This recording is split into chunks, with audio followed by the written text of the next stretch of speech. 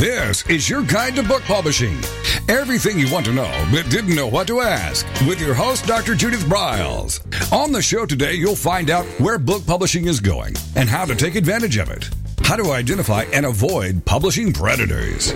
What opportunities are emerging as the book trade evolves in new forms. How to avoid losing money and much, much more. Join us now as a variety of publishing pros will deliver insights and strategies to take the author to the next level of publishing. It's your guide to book publishing. Everything you want to know but didn't know what to ask. Brought to you by AuthorU and the Book Shepherd. And now, here's your host, Dr. Judith Briles. Well, hello and welcome back to this week's podcast for your author success with the AuthorU-Your Guide to Book Publishing show.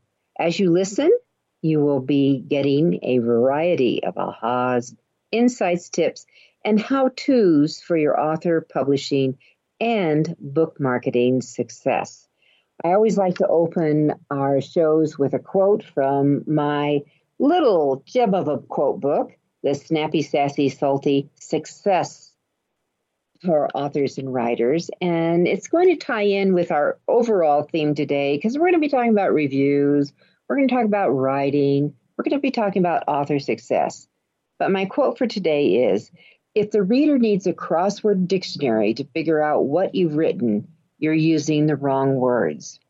With us today is the amazing, the awesome, the New York Times award-winning, multi-award-winning book reviewer under her hat, as well as novelist extraordinaire. Sandra Dulles is with us today. And Sandra has written 18 adult novels, 5 middle grade school novels, and 10 nonfiction books. She knows books. Her novels are about loyalty, friendship, and human dignity, and they've been honored to be translated into over a dozen foreign languages and optioned for films. She began her writing career as a reporter for Business Week, a staff member for 25 years, and she was the magazine's first female bureau chief. She covered the Rocky Mountain region, which is my home base, writing about everything from penny stock scandals to hard rock mining, Western energy development to contemporary polygamy. Woo! Many of her experiences have been incorporated into her novels. Sandra, in 2021, I'm losing 100 years here, in 2021 was inducted into the Colorado Authors Hall of Fame, and in 2023, she won the coveted Colorado Book Award. She's a 3-time recipient of the National Cowboy and Western Heritage Museum's Wrangler Award, a 4-time winner of the Western Writers of America Spur Award, and a 5-time winner of the Women Writing the West Wellow Award. She was given the Romantic Times Reviewer's Choice Award for Historical Fiction, and she was the recipient of the Eleanor Garais Award for the Denver Public Library and the Frank Walters Award for the Pikes Peak Library District. So we have someone who knows writing. We have someone who knows books. We have someone who has been on both sides as the author and as the recipient of books to review. When her reviews come out in the Denver Post here in Colorado, they're the first ones that I read to make a decision, do I want to pick up this book? Sandra, welcome to the show. Thank you. It's nice to be here. All right, so let's start with reviews. You've been reviewing books for how long? More than 60 years. Whoa! All right, so a gazillion years in reviewing books. So you see all sizes, shapes, kinds, kids to adults. Would I assume I'm in the right track here? Yes. All right, so what's the thing that makes you pick up a book? I've actually been in a newspaper office, and I remember talking to who I know well, Patty Thorne, when she did reviews for the Rocky Mountain press that I always liked too, Rocky Mountain News. And you couldn't even walk in her office. There were so many piles of books, so many piles. And then they were outside the office doors with when either you're done or rejects. How do you get through those piles? I don't receive as many books as that. Generally now that I think it started during COVID, publicists check with you before they send books. They ask if you like to review a certain book or see a review copy, and then they send it if you reply yes. I do get books that I don't ask for, but I'm pretty limited in what I receive, which doesn't mean that I don't get a lot of books. Mm-hmm. Well, what's the pop out? What makes a book pop out? Is it the visual of the cover right away, or is it the press release that comes with it? What are you looking for? Because I receive books that I ask for, I do pay attention to them when they come in. I write for the Denver Post, and so I'm interested. I do two columns, one on books of regional interest, another on mysteries. So the books of regional interest, I look for local authors or I look for local subjects, and I ask for those books, or sometimes the publishers just send them to me. I look first of all to see if there is a connection to the West. That can be either the author or the subject. Mm-hmm. I don't review self-published books. I know writers fight that, and I get some nasty emails when I say that sometimes. But it's traditional for newspapers not to review those books. The reason, I think the original idea behind that is if a book is good enough, it'll get a actual publisher, a mainstream publisher. I'm not so sure that's true anymore, and there are a lot of self-published books that are good books. The problem is once you open the door, you get so many.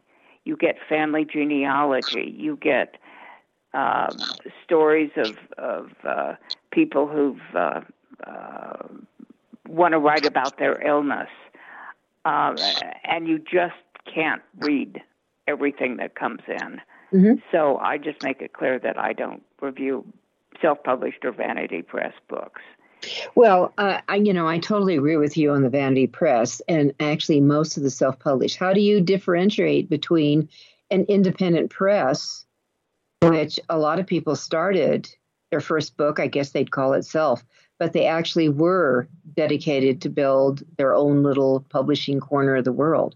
How do you differentiate those as a reviewer? I don't review books if somebody has started his own press. Mm-hmm. That's the same thing as self-publishing. I can't always find out if a publisher is legitimate. Mm-hmm.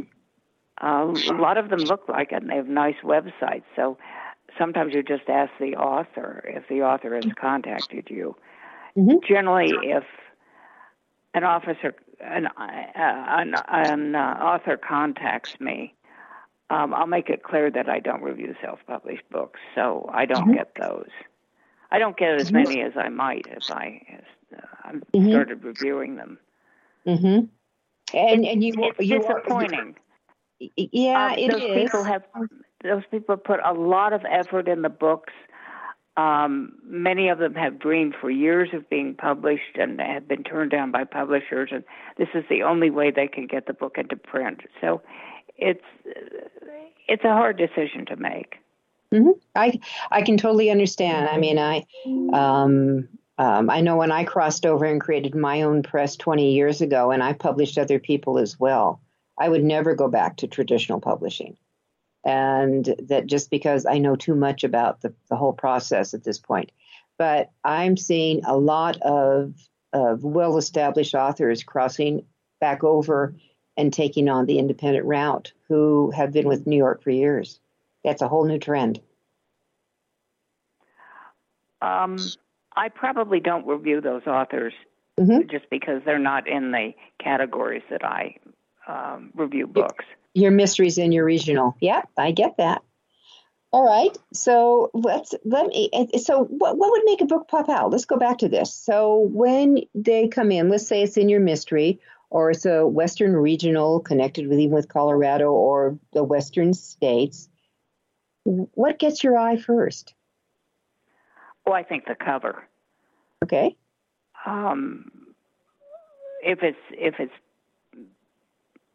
I don't know. There are just some covers that you look at and you think, oh wow, and then I look at the author's name to see who it is when I do review regional book.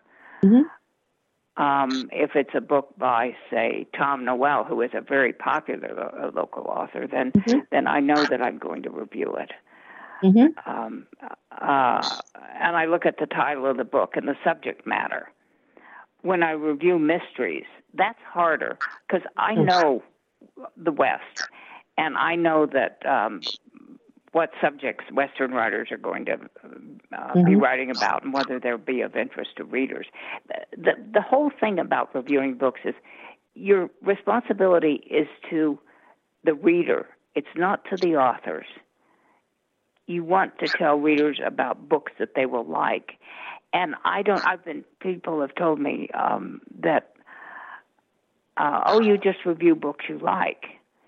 Because the reviews tend to be positive. And that's true.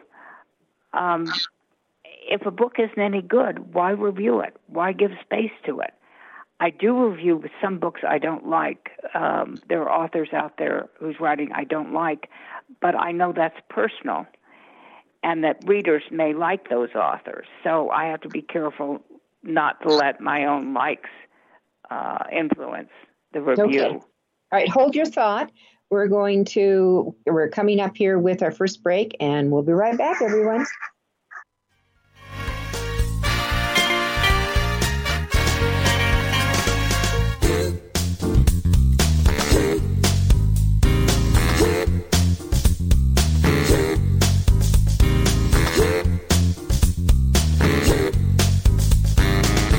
This is your guide to book publishing. Everything you want to know but didn't know what to ask. With your host, Dr. Judith Briles. And we'll be right back with more great information right after these.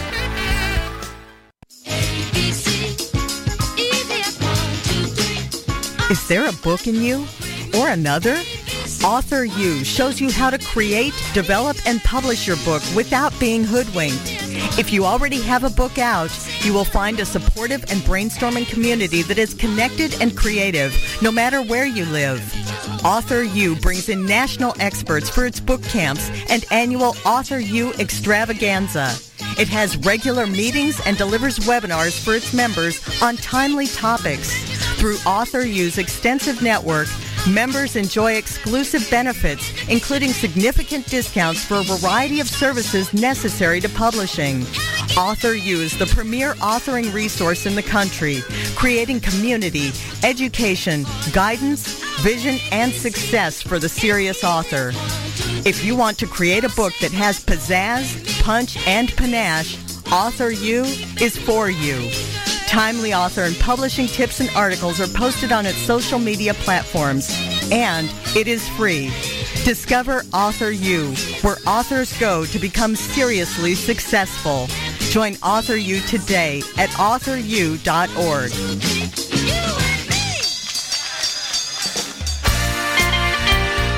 Welcome back to your guide to book publishing. Everything you want to know but didn't know what to ask. If you want to write and publish a book, if you want to be successful as an author, your guide to book publishing, everything you want to know but didn't know what to ask, is for you. Stay tuned and you'll hear about statistics, scenarios, and strategies on what to do now to get you published. So let's get back to the show. And here again is your host, Dr. Judith Briles.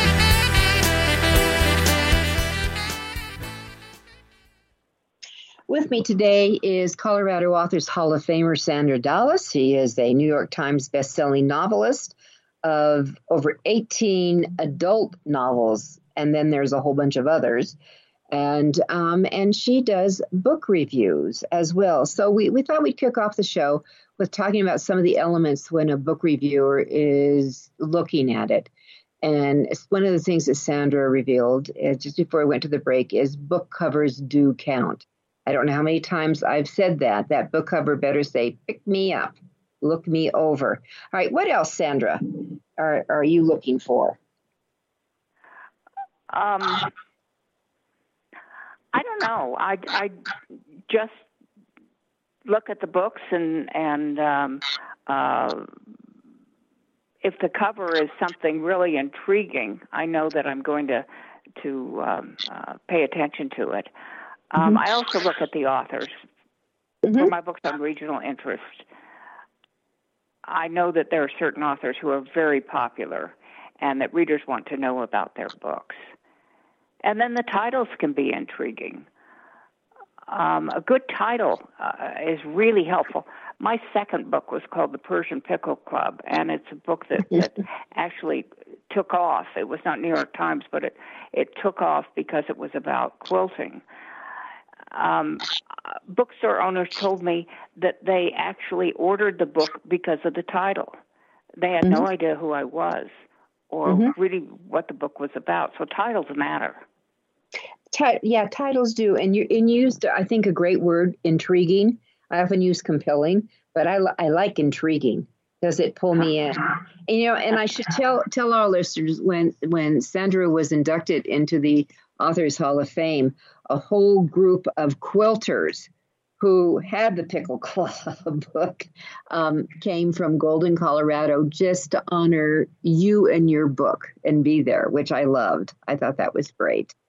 I did too. I thought it was nice of them. Yeah, it was terrific. Okay, if you could give a couple of points of what would be maybe a turnoff. Let's say a book you had an interest in, a publicist contacted you, you said send it in, and the bells are not chiming when you open the package with the book. What kind of things would that be? Again, a really lousy cover. But I think reading the book or trying to read the book and knowing it's not very well written or it's not really what the publicist said it was, with mysteries, a turnoff is I just don't like the book. The writing isn't bad. The writing is bad. The story isn't very good. I know that it's something that local readers might not like. I'm reading something now that has an awful lot of profanity and sex in it, and I'm wondering if I should put it in my mystery, it's a mystery column, because the Denver Post is a family newspaper. So I'm not sure I should recommend it. Well, as someone who does coaching, if your gut is telling you I'm not sure, I'd probably do a pass. That there's so many different things going on, but that's just kind of my instant reaction when you just said that. On that, you have to know who your readers are. Let's go back to what you said just before the break. Always remember, reviewers' responsibility is to the reader. If they're going to offer books, suggest books, recommend books, who are their readers? And I have to keep that in mind. I get emails from people who say, my son wrote this book before he died, or someone who said she survived cancer and has written about it. And these are books that personally are so important to them. But you have to wonder, do readers really care about this? Do they want to read a book on how I survived any number of illnesses? Exactly. Or people also write books about someone who has died, and they want that person memorialized. And it's hard to turn them down. But it's not a book that will appeal to readers. It's a book that they want published. And they say, it would mean so much if you reviewed this book. But you can't. No. Well, you can't kiss all the girls, right? We used to say that years ago. You can't. Well, let's talk about your transition from journalism to your first novel. It wasn't something you wrote when you were 30 or 40. It actually was 50. What was the transition? What was the epiphany that came in saying, well, maybe I don't want to be this journalist? I don't know if you were with the Business Week at that time when you did the transition. But what was the epiphany that came in?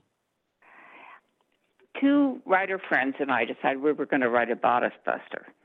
One of the writers worked for People magazine, and the other was a ski writer. And we got together and came up with a plot and assigned characters, and we wrote some of this book. But our styles didn't mesh. The ski writer's stuff sounded like a travelogue, and the People magazine lady had all of these one-word sentences like, wow. And my stuff read like an annual report because I work for Business Week. And we never got to the sex. And sex has always been really hard for me to write. I remember the first time I tried, I sat down at probably a typewriter at the time, and I wrote, he unbuttoned the first button of her blouse. And I sat for a long time, and then I wrote, the next morning. And I've never been able to write sex. I can do a lot. I can kill off people pretty easily, but sex is just something I can't write about. But anyway, this book didn't work. But I realized how much fun it was to write fiction. I had tried it before, and it didn't work. But for some reason, this time I wasn't afraid of the blank page. When you're a reporter, you've got a notebook full of stuff, and you know what has to go into the story. But fiction, you don't know what's going to happen, and you sit there and things occur to you. We all have times that are very creative, and mine for years was after I finished my workout at the DU gym, I would lie on a foam roller, and that's where things would occur to me. But they also happen when you're sitting at the typewriter or in the shower or any place that's creative, and you don't know what's going to happen. And you're always surprised that, that our characters are very real to us, and we care about them. And sometimes they come up with things. They tell you something, or they surprise you with something. And it's an exciting thing to sit there and have this come into your mind. It is. So and I loved it.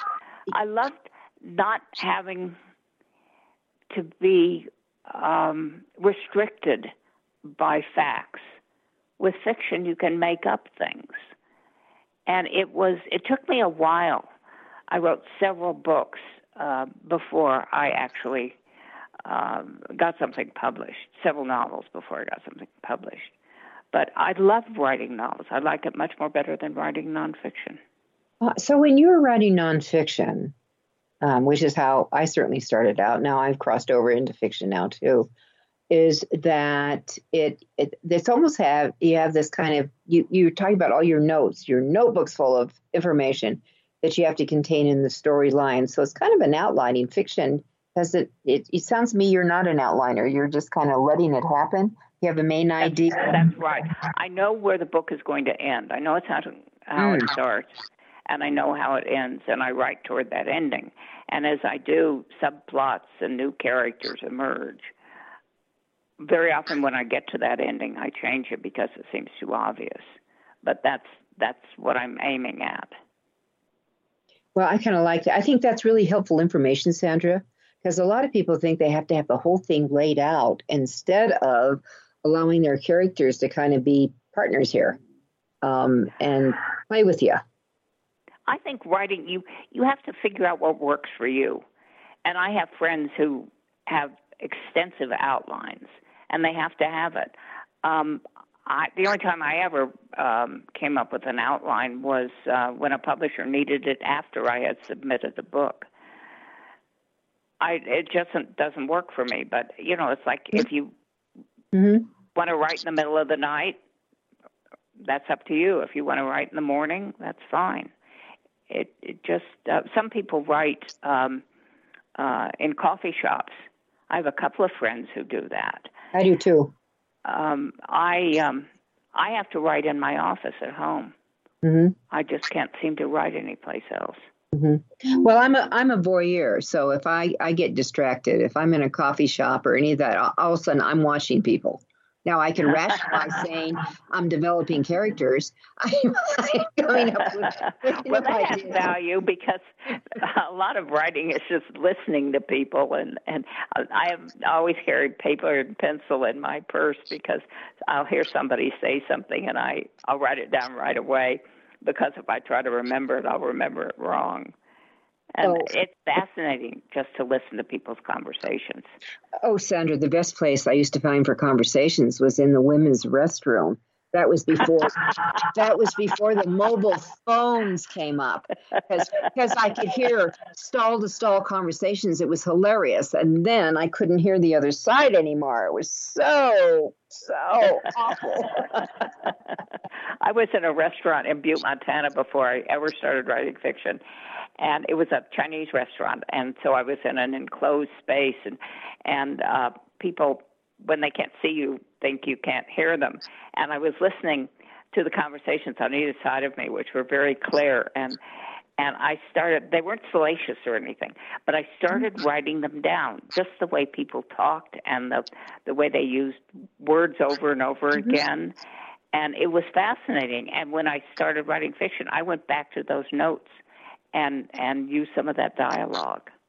And that's what makes it normal and real. And people don't realize that. I have told people so many times, whatever genre you're writing for. I have one of my authors I was working with writing for kiddos, but she didn't hang out with kiddos. And I said, you need to go hang out with kiddos so you know how they talk, how they think, how they act. And she kind of looked at me, Sandra, with the deer with the glazed look in their eyes. And I just thought, we're in trouble here.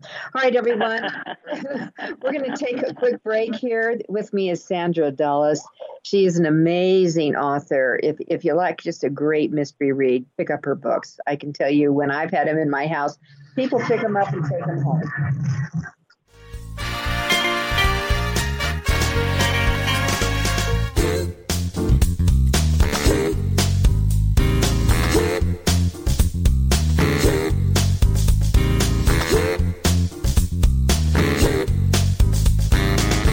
This is your guide to book publishing. Everything you want to know but didn't know what to ask. With your host, Dr. Judith Briles. And we'll be right back with more great information right after these.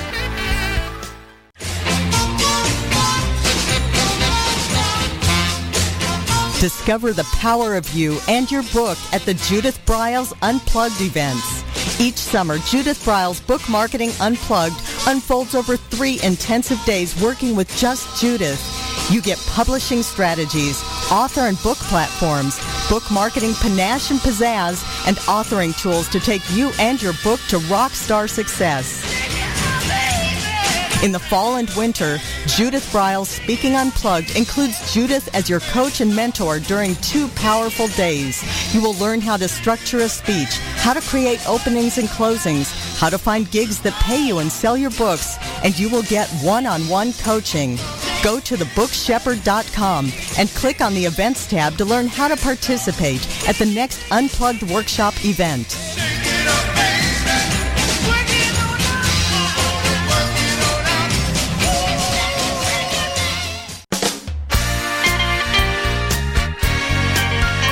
Welcome back to your guide to book publishing. Everything you want to know but didn't know what to ask. Coming up, you'll hear more about statistics, scenarios, and strategies on what to do now to get you published. So let's get back to the show. And here again is your host, Dr. Judith Briles.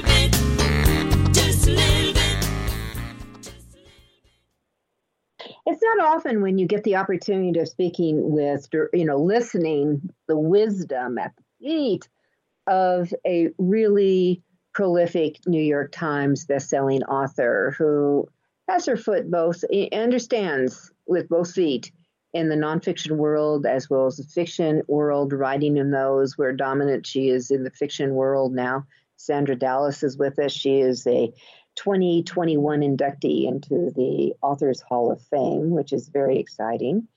And a lot of times, Sandra, people think that you have to, all authors are really young people, and they're not.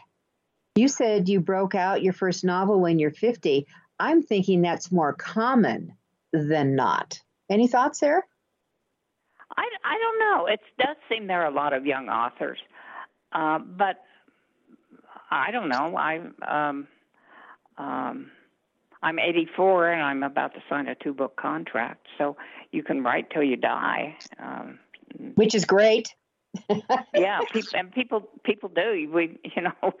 Those books aren't always good, but they keep going. I don't know that there's any age for authors. I think that a publishing company may be reluctant to take on an old author just because they don't know what how long that author will live, how long that author will still be producing. So they probably tend to look at younger people. Well, 50 is not old. 50 is not old at all. Maybe it's just is it the new 30? I don't know. Well, I think there are people publishing books at that age, at virtually any age. We all know these stories about how Truman Capote published his first book at 18 and became an instant celebrity. And we sort of think, oh, I missed that. I'm now too old. I'm 22 years old, and it doesn't matter you learn to write by writing. That's that old saw, and it's absolutely true that I was told you had to publish 100,000 words before you could consider yourself a professional writer, and that's in nonfiction. I wrote 3 novels before I got one published. And, I had a background as a writer, as a reporter for so many years. It takes time. And the whole thing is, writers write 1 or 2 books and they don't sell, they can't sell the manuscript, and they get discouraged and they give up. And they look at authors who are well published and think, I'll never be that good. But that published author may have also written several novels that were turned down. So you can't really give up. You have to keep going, and you do get better as you continue to write. And that is the good news. And you write faster often as you continue to write, I've found. Well, I guess that's true. I've never thought of that, but I think that is true. I mean, you just get on a roll. That's the kind of things that you do. Well, so you mentioned 3 books before you got picked up. Have you ever published those other books? Yeah, that's the funny thing. One of the books was, let's see, The Chili Queen. And I kept sending that to my agent, and every time I'd work on that manuscript, I'd tweak the ending a little more. And my agent finally said, Sandra, what's wrong with this book is the characters aren't very likable.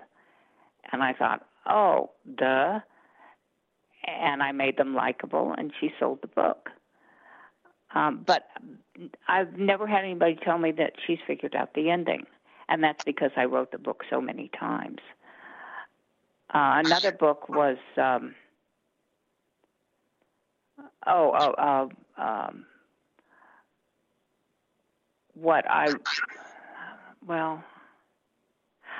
several of my books have been turned down initially, and then years later have been successful. And one is Little Souls.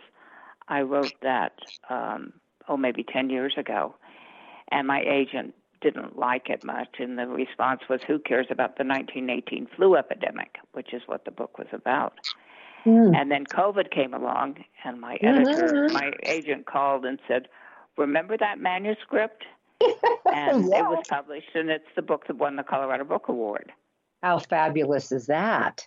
So never throw away your manuscripts. Never erase them from your computer. You just don't know when you may go back. And you may be a better writer later on and able to go back and take that first or second attempt and turn it into something publishable.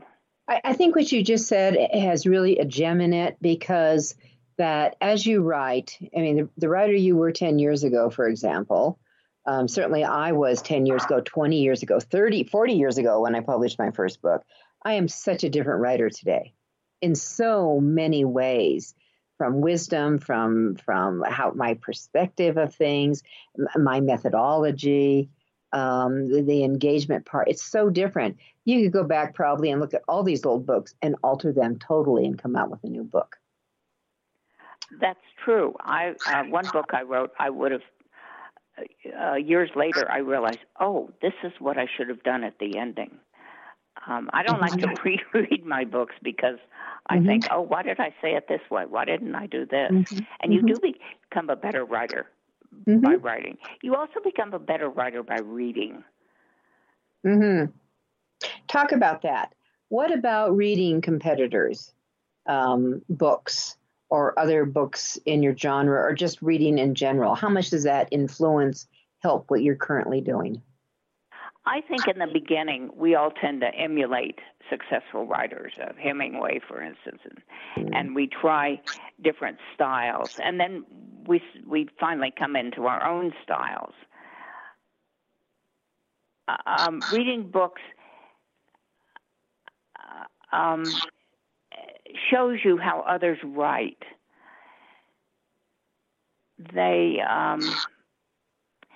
You can pick up ways words are used, or phrases, or the way a story is organized. And you may just be reading for pleasure, and something will hit you. And very often I'll take some little thing will appeal to me, and I'll write it down and think I can use that sometime.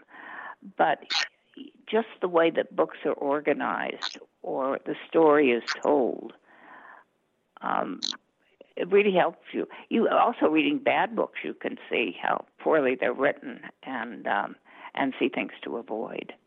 Oh, and that's why you find out why literally, I can't remember where, Sandra, I picked it up, but the average book is closed by page 18 if it doesn't have the engagement, the interesting character. Even if they're awful characters, awful people, there's something engaging that you want to hang in there to see what in the heck they're going to do going on. But, and I know I have closed books that I just don't want to waste my time anymore if they can't kind of get it together to write for me. I mean, that's my feelings.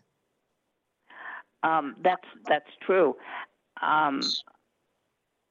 And I didn't know that it was page 18 or 19 that you made that decision. But my problem is that I'll start reading a book that isn't very good, and at like page 100, I'll say I'm not going to read this. I always remember that book and wonder how it ended. So sometimes those bad books are really memorable. Then go back and, okay, I'm going to read that last chapter and see what the heck happened. I have actually done that to go in. I have a quick question. You mentioned your West, and you and I both live here in Colorado. So the question is, what made you write about the West? I'm Western. I was born in the South, but I moved here when I was 6. I tried writing a book set in the South, New Mercies, and I originally started writing from the standpoint of a Southern woman. And I realized after about a page or two that I'm not Southern. I don't have that. I don't have this Southern way of thinking. I think the North won the Civil War, and that can be a a problem with, and you're in the South. I just didn't have that mentality. And I finally had to write the book from the standpoint of a Denver woman who goes south and see it through her eyes. Mm-hmm. But I grew up in the West. My mother always took us to historic places, and so I was intrigued with Larimer Street and the mountains, and then I covered the West for Business Week for so many years. I wrote about hard rock mining, and occasionally I would write things that had historical information.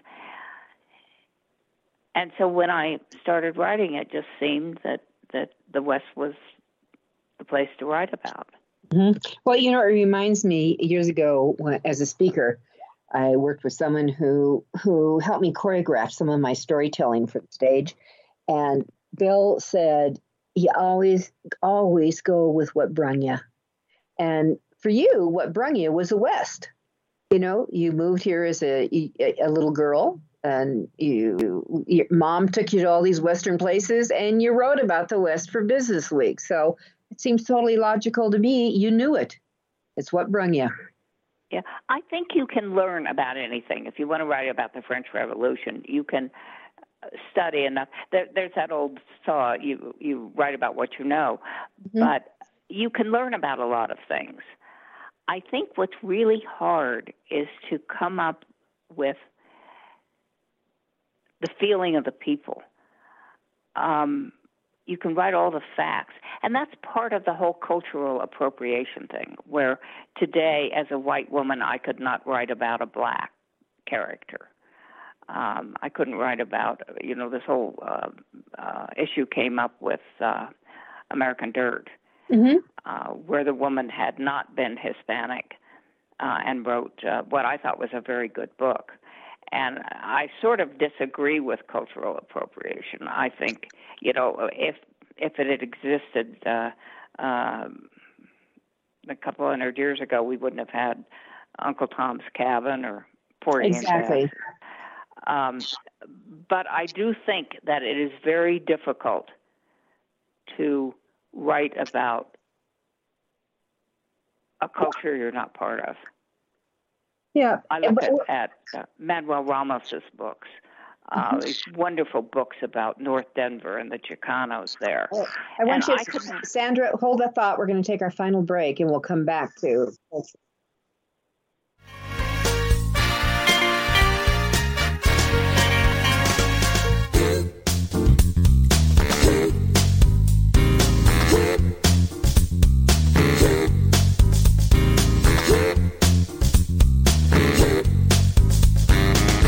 This is your guide to book publishing.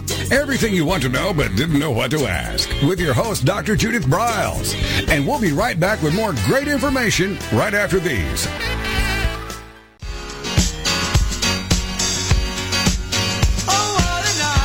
Are you confused about publishing options? Do you know which printing option is best for your book? Does your stomach flip when you think about selling books? Or do you feel overwhelmed with what to do about book marketing and publicity? Get the answers and much more. Get them and from someone who knows publishing inside and out from both the traditional and independent sides, how to make a successful book. You can't do it alone without paying the price. You can spend your money creating a book that turns out to be so-so, or you can create a book that looks and feels classy, builds your brand and platform, and is a success, a bestseller. It is your choice. You choose. If you want author and publishing success, you want Judith Briles as your book coach. Sign up for her weekly blogs and e-zine at thebookshepherd.com.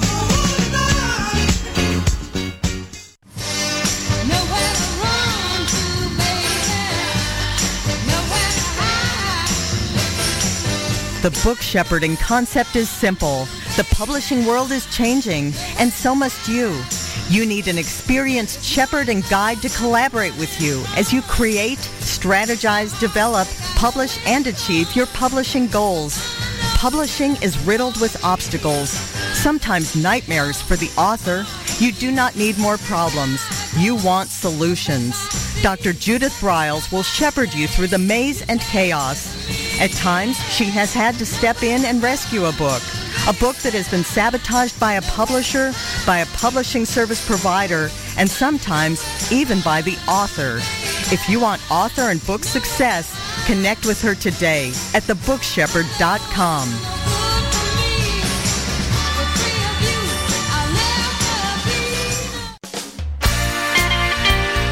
Welcome back to your guide to book publishing.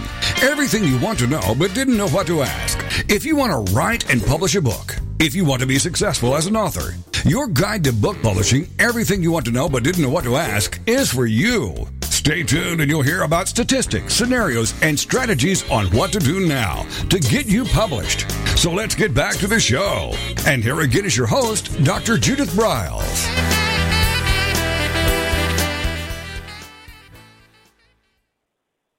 With me is New York Times bestselling author, Authors Hall of Fame inductee Sandra Dallas. And in our last segment, we were just kissing on before we went to the break some of the cultural sensitivity things that are going on. And Sandra, you were telling the story, and I didn't let you finish it. You want to bring it back? Yes. I was talking about Manuel Ramos, who is a wonderful writer. Writes about North Denver, which is a Chicano area. And I could probably come up with a story, with one of his stories. I could never write with the understanding of Chicanos that Manuel has. He just knows that culture. He speaks it. He thinks it. And I don't. You know, as a white woman, I could never do that. So there's some truth in that.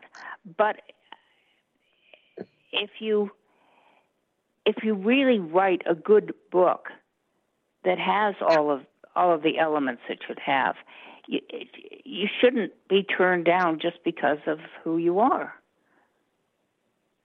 And that, I would say that's an amen. And it's always your imagination, though. And I'm so glad you mentioned Manuel Ramos. I did a podcast with him for earlier this month, and that at the 2023 Hall of Fame induction that's slated for September 11th this year. Lalo Delgado is being inducted, and his family is coming from Austin, all over the country to celebrate Grandpa and their father. So I'm very excited. We will have quite a contingency of the Chicano group in. So that's good. That's good that you're recognizing such diversity. Well, you know, and just as a side thing, because the last thing I want to do in the last few minutes, I want you to talk about your new book, Where Coyotes Howl. That when those nominations go out, and they're public nominations, we don't ask culture, we don't ask for genres, we don't ask about age, and we don't ask about gender. And I've always told the board for the hall, you need to trust the process. The public will get people in. And if they're good and that the legacy's there and we want to recognize them, it will happen. And it does every time it's happened. It's quite a mix. That's good. But you do come up with a mix of people. Oh, yes. Oh, yeah, we always have a great mix. But we don't go after quotas. There's no quotas. I just let it happen. and then they're evaluated on their work. On what they've done. So that's great. That's the way it should be. Yeah, I think so. Okay, so let's talk about Where Coyotes Howl. What's the genesis? Oh, it goes back 30 or 40 years. I reviewed a book written by a cowboy, and it was kind of a boring book. It was his autobiography, and he just had a very ordinary life. I reviewed the book, and I don't keep review books, so I had given this to someone. But that story always stuck in my mind. And some years ago, I decided, I'm going to find that book again. And but I couldn't remember the title of the book, and I couldn't remember the author's name. And I couldn't remember if it was located in Wyoming or Montana, so I never found the book. And one day I just decided, well, I'd sit down and write it. It's a book that means a lot to me because I started writing it just before my husband was hospitalized for a couple of weeks, and then he went into rehab, and I wrote it while he was in rehab, and I'd get up early in the morning and write, and then I'd go spend the day with him. So it was a book that, and he's perfectly fine now, but the recovery took a long time. And then COVID came along, so it was a kind of an emotional book to write. The story, I never found the book, and so I started writing the story. And as always happens, your characters take over, and it became a very different story. Instead of a story about a cowboy, it was a story about, it's kind of a love story about a teacher who comes west to Wyoming to teach in a very unpleasant little town. She thinks that Wyoming is in the middle of the mountains, and she's read Zane Grey and thinks that it's a very exciting place. It turns out that this is a town on the prairie, and it's dusty, and there's no mountain in sight. She meets a cowboy, and they fall in love, and they go to homesteading. And the story is about the challenge of people in the West, about very ordinary people who fight the elements, lack of money, the winters, the horrible blizzards, and the blazing sun in July. There's a line about Wyoming. Wyoming has 2 seasons, winter and July, and that's pretty much the way it is. I love that. It's also it's about the hardships they face. It is not a sunny story. It's very hard-edged about the difficulties, but this couple endures because of their deep love for each other. The ending, I had the last line well before I wrote the book, before I even knew what the story was. And I've had readers who don't like the ending, but I felt that was the way it should be. Are you going to share it with us? No. No. Okay, everyone, you got to go get the book, Where Coyotes Howl. If that's not a pitch, Sandra.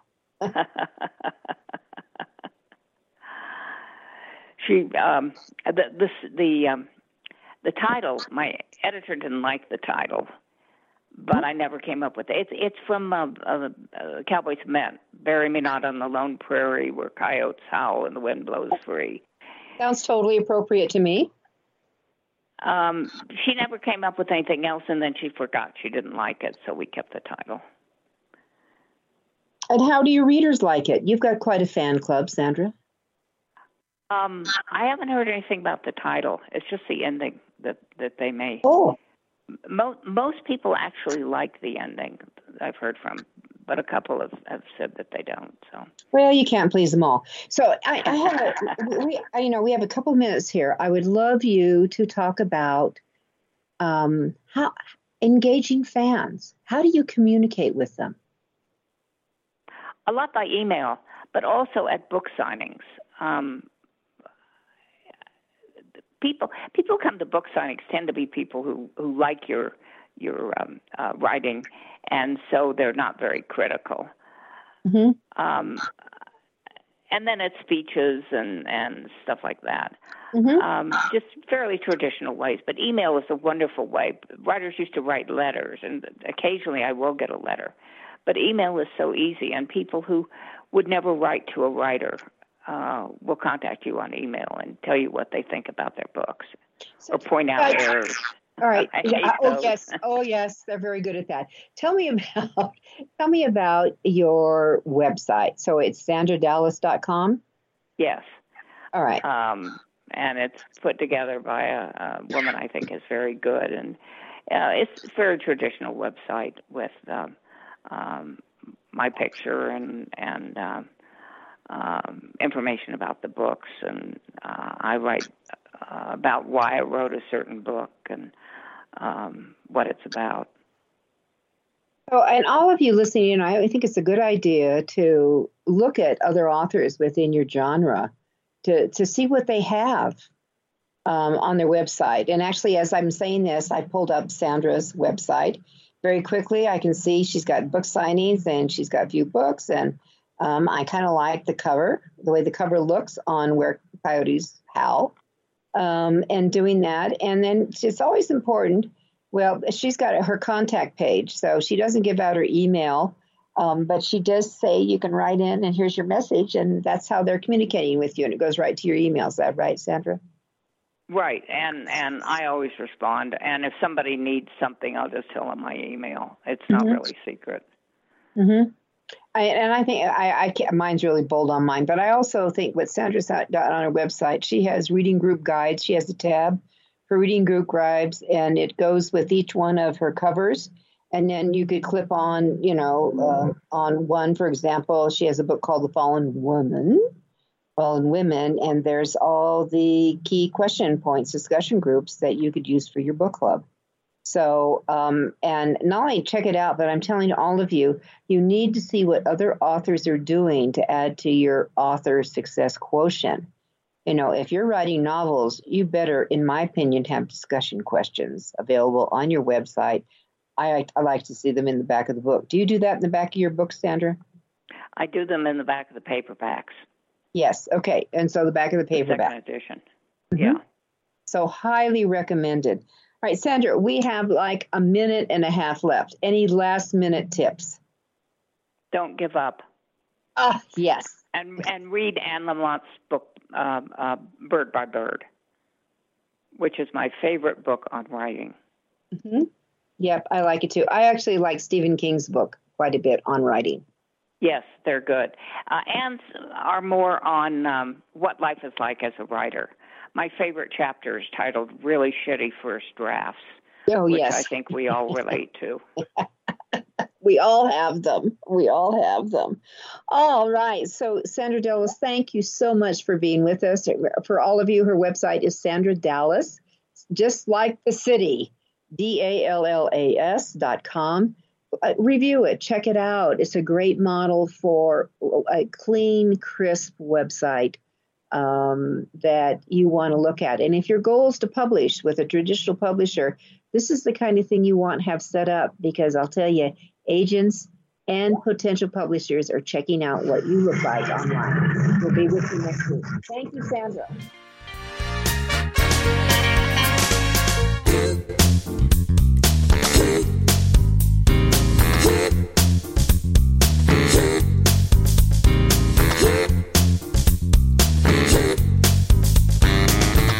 Thank you for being a part of Your Guide to Book Publishing. Everything you want to know but didn't know what to ask. With your host, Dr. Judith Briles.